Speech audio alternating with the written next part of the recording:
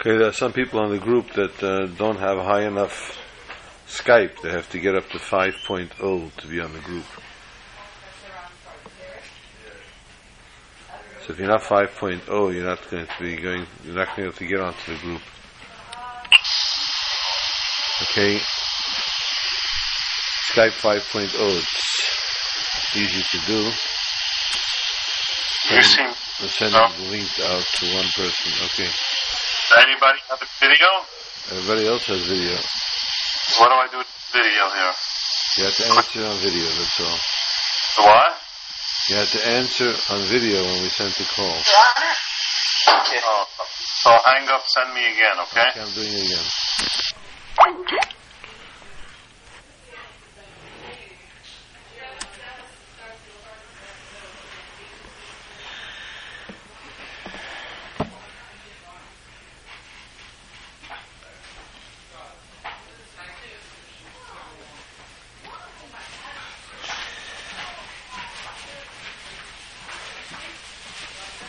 Okay, we are ready to start. Skype is on.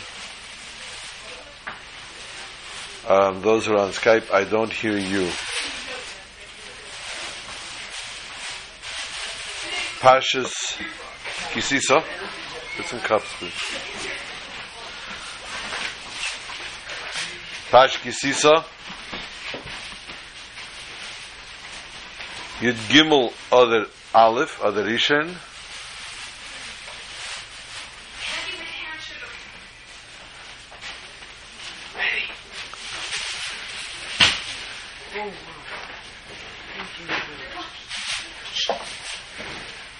Because it's Adar Rishon and not Adar Sheni,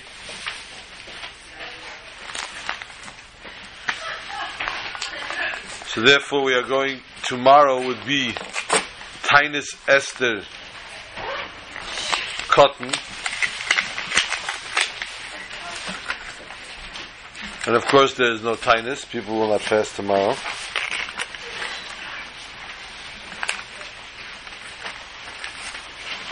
Paperwork that comes in here. Pash Kisisa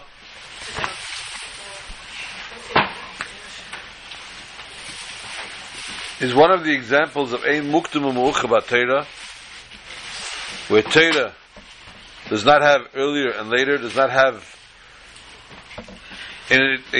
necessarily in a chronological order. And it's a typical example of such,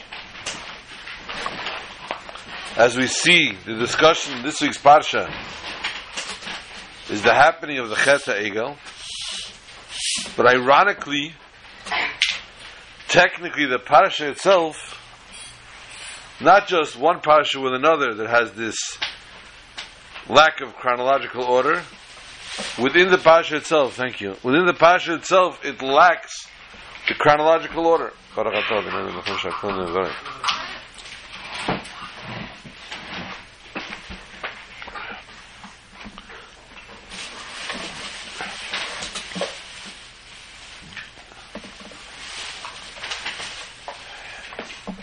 Parsha begins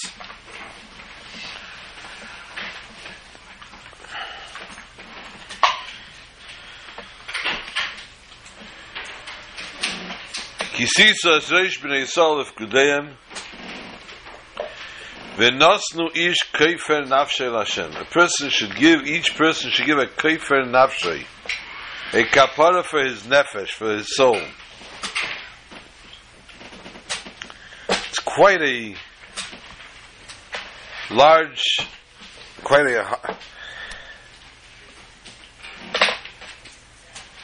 a tall order. For Kfiras Nefesh, person does Chas v'Shalom and Aveda, and he has to do tshuva. We understand he has to do tshuva for an Aveda. You have to bring a carbon for an Aveda. We understand. Kapara for Nefesh, for a soul, it's very, very broad.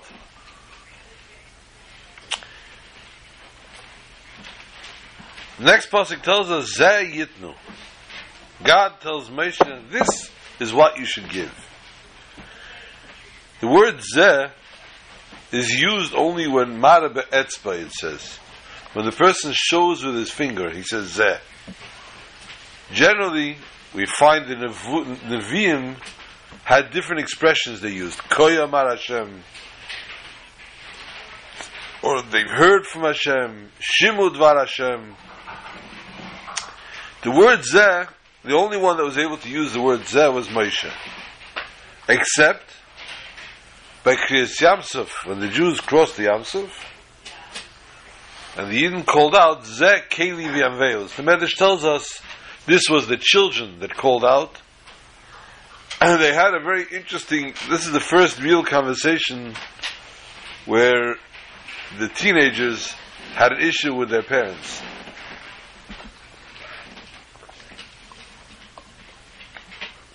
Chazal tell us that the children, the gezerah on the children was Kol ben hayiled hayere tashlichuhu.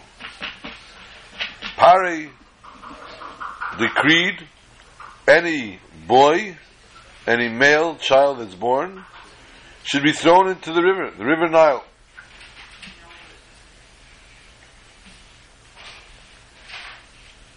Now, as the Yidden left Mitzrayim, suddenly children show up.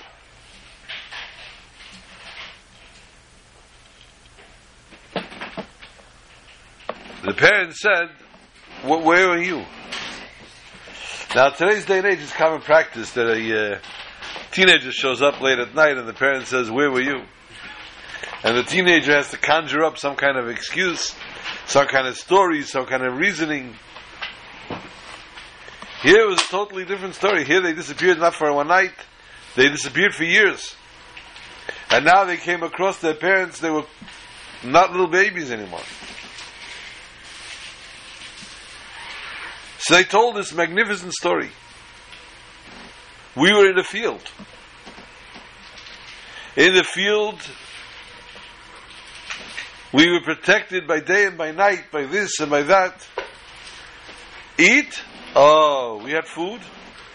How'd you have food? We suckled from the stones. Adama. We suckled from the food. You suckled milk from the stone? You suckled from the stone. The parents started getting very weary. This is the first time really parents stopped trusting. This is what the basis, I guess, of parents not trusting teenagers when they come up with these stories. They came up with a magnificent, fantastic story. This is we tell the famous story, we've told it many times, of the child that came home from Hebrew school. And it was Pesach time. So the teacher was teaching them about the Jews going out of Egypt. So the mother said, what did you learn in Hebrew school? He said, the Jews left Egypt. How did they leave Egypt? Oh well. Did your teacher not tell you? Yeah, he told me. So didn't you listen? I listened. Of course I listened. Of course. You better be listening. I pay for this. And this is what happened. Well, they had a group of spies, and they figured out. You gotta be kidding me. I don't know what it says. Resowing? Planting over again. They had a group of spies, and the spies were magnificent, and they came and they had a great plan, and they figured out how to leave Egypt. They saw where the weaknesses were, where the weak spots were, and they left. Aha. The mother says something's wrong here because she knows that's not what happened. Go ahead, my child, continue. Well, they got out of Egypt, and they started to leave. Okay, continue. Is that it? Child sighs and says, no, it's not it. So, well, what happened after? Well, they started to go, and the Egyptians started to chase them. Oh, this is now the mother's remembering when she was a child and she learned in Hebrew school.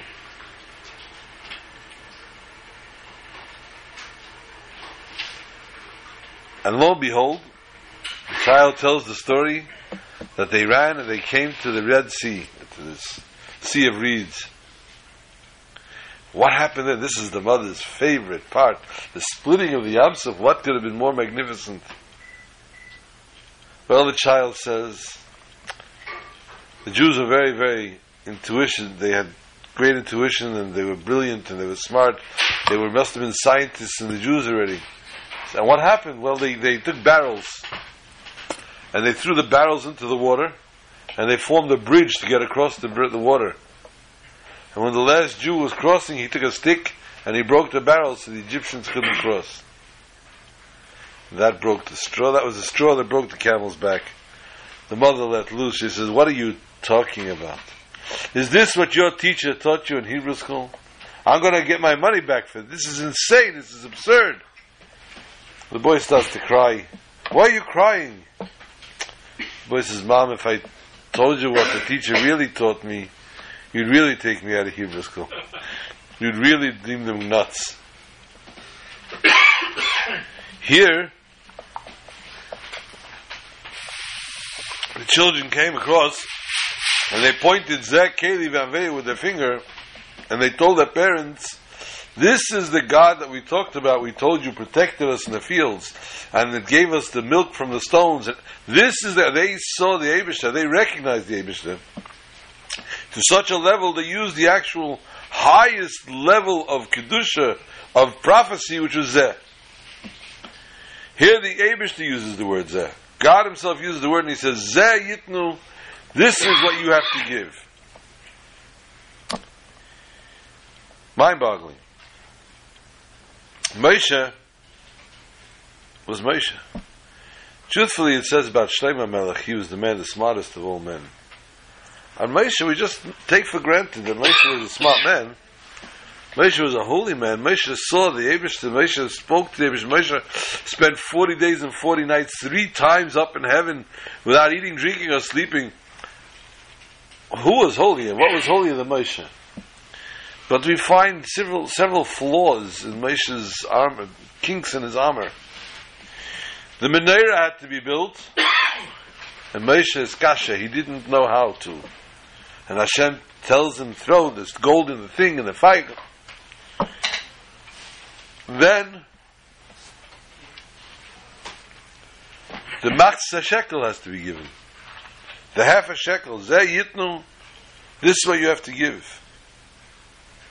Again, Moshe was confused. What is it? So Rashi tells us in a short version. Rashi says he showed him a sort of a coin of fire, and its weight was a half a shekel. And he told him, "Kozeh yitnu," not zeh, but kozeh, as this, such as this. Needless to say, the Mechamer Shemikra is very confused from this pasuk, from Rashi's explanation. But even more so, Rashi himself differs. He differs in his explanation from what the Medrash tells us. The Medrash says that God reached under His throne, under His Kisei HaKavod, and from the Kisei HaKavod He took out from under the Kisei HaKavod the fiery coin, and He showed him the fiery coin. Now let's call a spade a spade. We're dealing here with the Mechamer Shemikra, the 5-year-old that's learning Chumash. And he's a very brilliant 5-year-old and extremely inquisitive. And he wants to know every single nuance. He wants to know everything that's going on here. And when something is not going right, he has to understand what it is that's wrong. Comes Rashi and gives a half explanation. And he only says that he showed him a matbeya shel eish. Now, first of all, the Medrash also tells us that Moshe was niskashe. He was in doubt. He was finding a difficulty understanding this coin. What was so difficult to understand what a coin has to look like when the currency was whatever currency they were using? But here, no. He had a difficulty. And secondly, why is Rashi omitting the Kisei HaKavod? And why is it not relevant to the Mechamesh Mikra, apparently according to Rashi, to understand that it came from under Kisei HaKavod?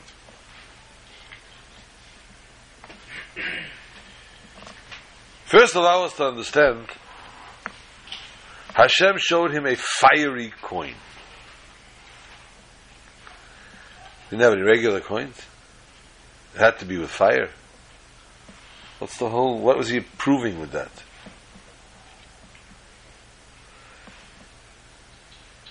Moshe had a question. And the question was not, what does money look like? There are people, believe it or not, in this world. I mean, in my case, someone came to me one day and we were negotiating something. They had to have a question. They had a question, he didn't answer.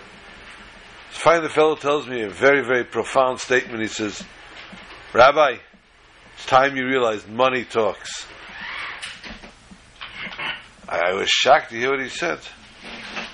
But he's looking at me and I said, you should know, I told him, you're not surprising me. So he says, aha, so you can be bought. So I said, God forbid you can't buy me, no. So what do you mean you know? What are you not surprised about? So when you tell me money talks, I'm very privy of that. Because my money knows how to say goodbye only. All my money talks to me. It says goodbye. Every time I have $1 in my hand, the $10, $100, $1,000, it says goodbye. Yeah.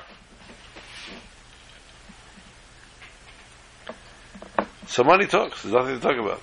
The problem is what it says. So Moshe understood though. Moshe was not mufshid from the world. He understood exactly what's going on here. And Moshe taught the laws of the rabbi not taking bribes.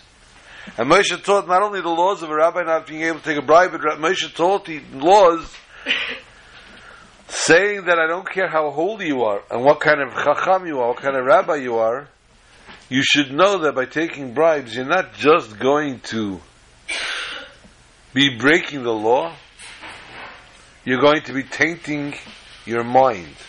Not just your heart, not just your pocket. Your entire mind gets tainted to such an extent. V'salef divrei tzadikim. It takes you totally out of your element. Even if you're a chacham and a tzaddik, it's going to destroy you. So Moshe knew very well the power of money. So what was his question here in essence? His question was on the previous pasuk, where you're telling me God says to Moshe, Ish keifer nafshei l'Hashem, that this coin is going to be a kapara, a forgiveness for nafshei, for the soul. Wow! Wow! When a person does a certain Avera, they bring a carbon. If they did an Avera with this part of the body, with this, with that, there's different types of Averas. For each there's a carbon, a sacrifice. Over here, we're not talking about this one little sacrifice. Kaparat nafsho, to reveal his whole, to redeem his whole soul. So profound. Says Moshe, with a half a coin? This is Niskasha Moshe. Moshe was in shock over that a half a coin can possibly do such a thing.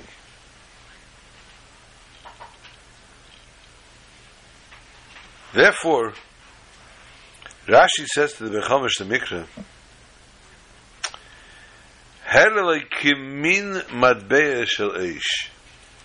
he showed him as if it's something similar, it's pachoja, to a matbeya of eish, to a coin of fire.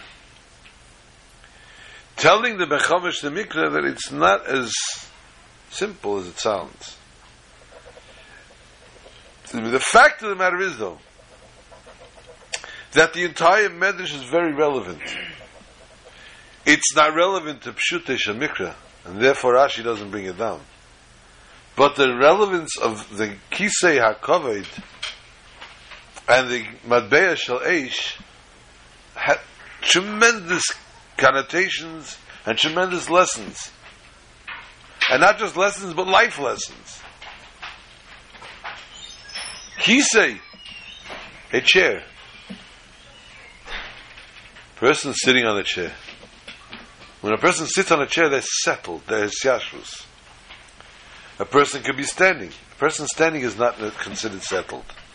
A person walking or running and moving is definitely not settled. Sitting is called settled.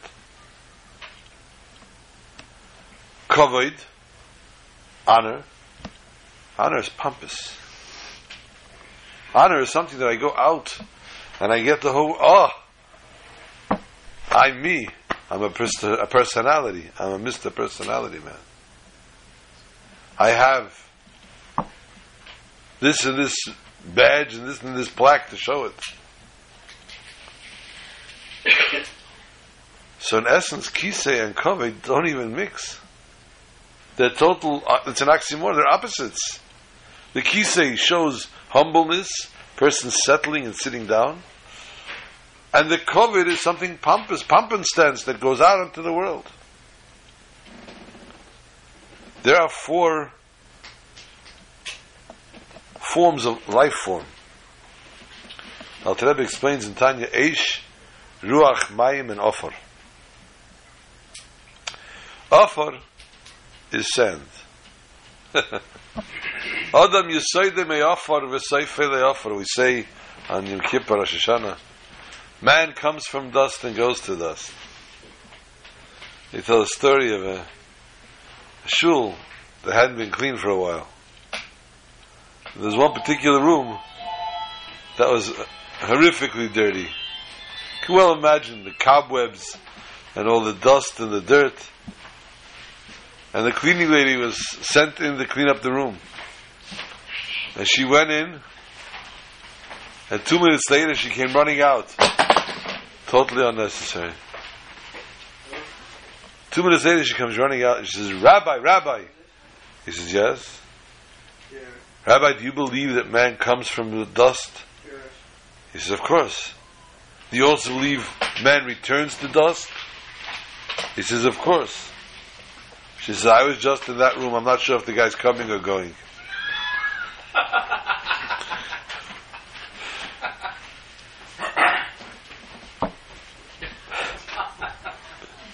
This is what Ofer stands for. Mayim. Mayim is water. Water flows. Water has to flow.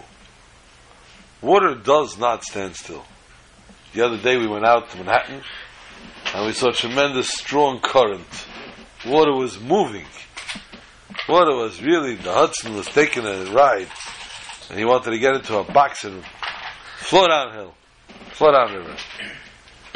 One of the miracles that takes place, the Gemara tells us a very interesting story of a machlekes in Tanoim about an oven, Sefta Shabbos, about an oven, whether it was tamei or not. And one Tana said that the oven was not tamei, and everybody else was of the opinion that it was. So he brought different proofs. One of the things was, he said to the water, if it's according to what I'm saying, and what I'm saying is correct, let the water flow uphill. We know if water only flows down. But he was going to prove his point, that he was correct, and therefore asked that the water should flow uphill. And the water did. It turned around and went uphill. Anyway, the long story about, we're not going into the story, it's not negated to us here. Just introducing the concept of the water. Ruach, the wind. The Ruach menachefes al pnei hamoyim. The Ruach has to also constantly, otherwise it's not a wind. You can't tell me there's 0 mile per hour winds. It's always something. No, if it's wind, it's something per hour. It's got to be moving. 50 mile per hour winds. We're supposed to get this weekend, I think, so tomorrow, Thursday, Friday, whatever it is, we're supposed to get some really heavy winds. Tomorrow's a nice day. Huh? Tomorrow's supposed to be a nice day. Friday.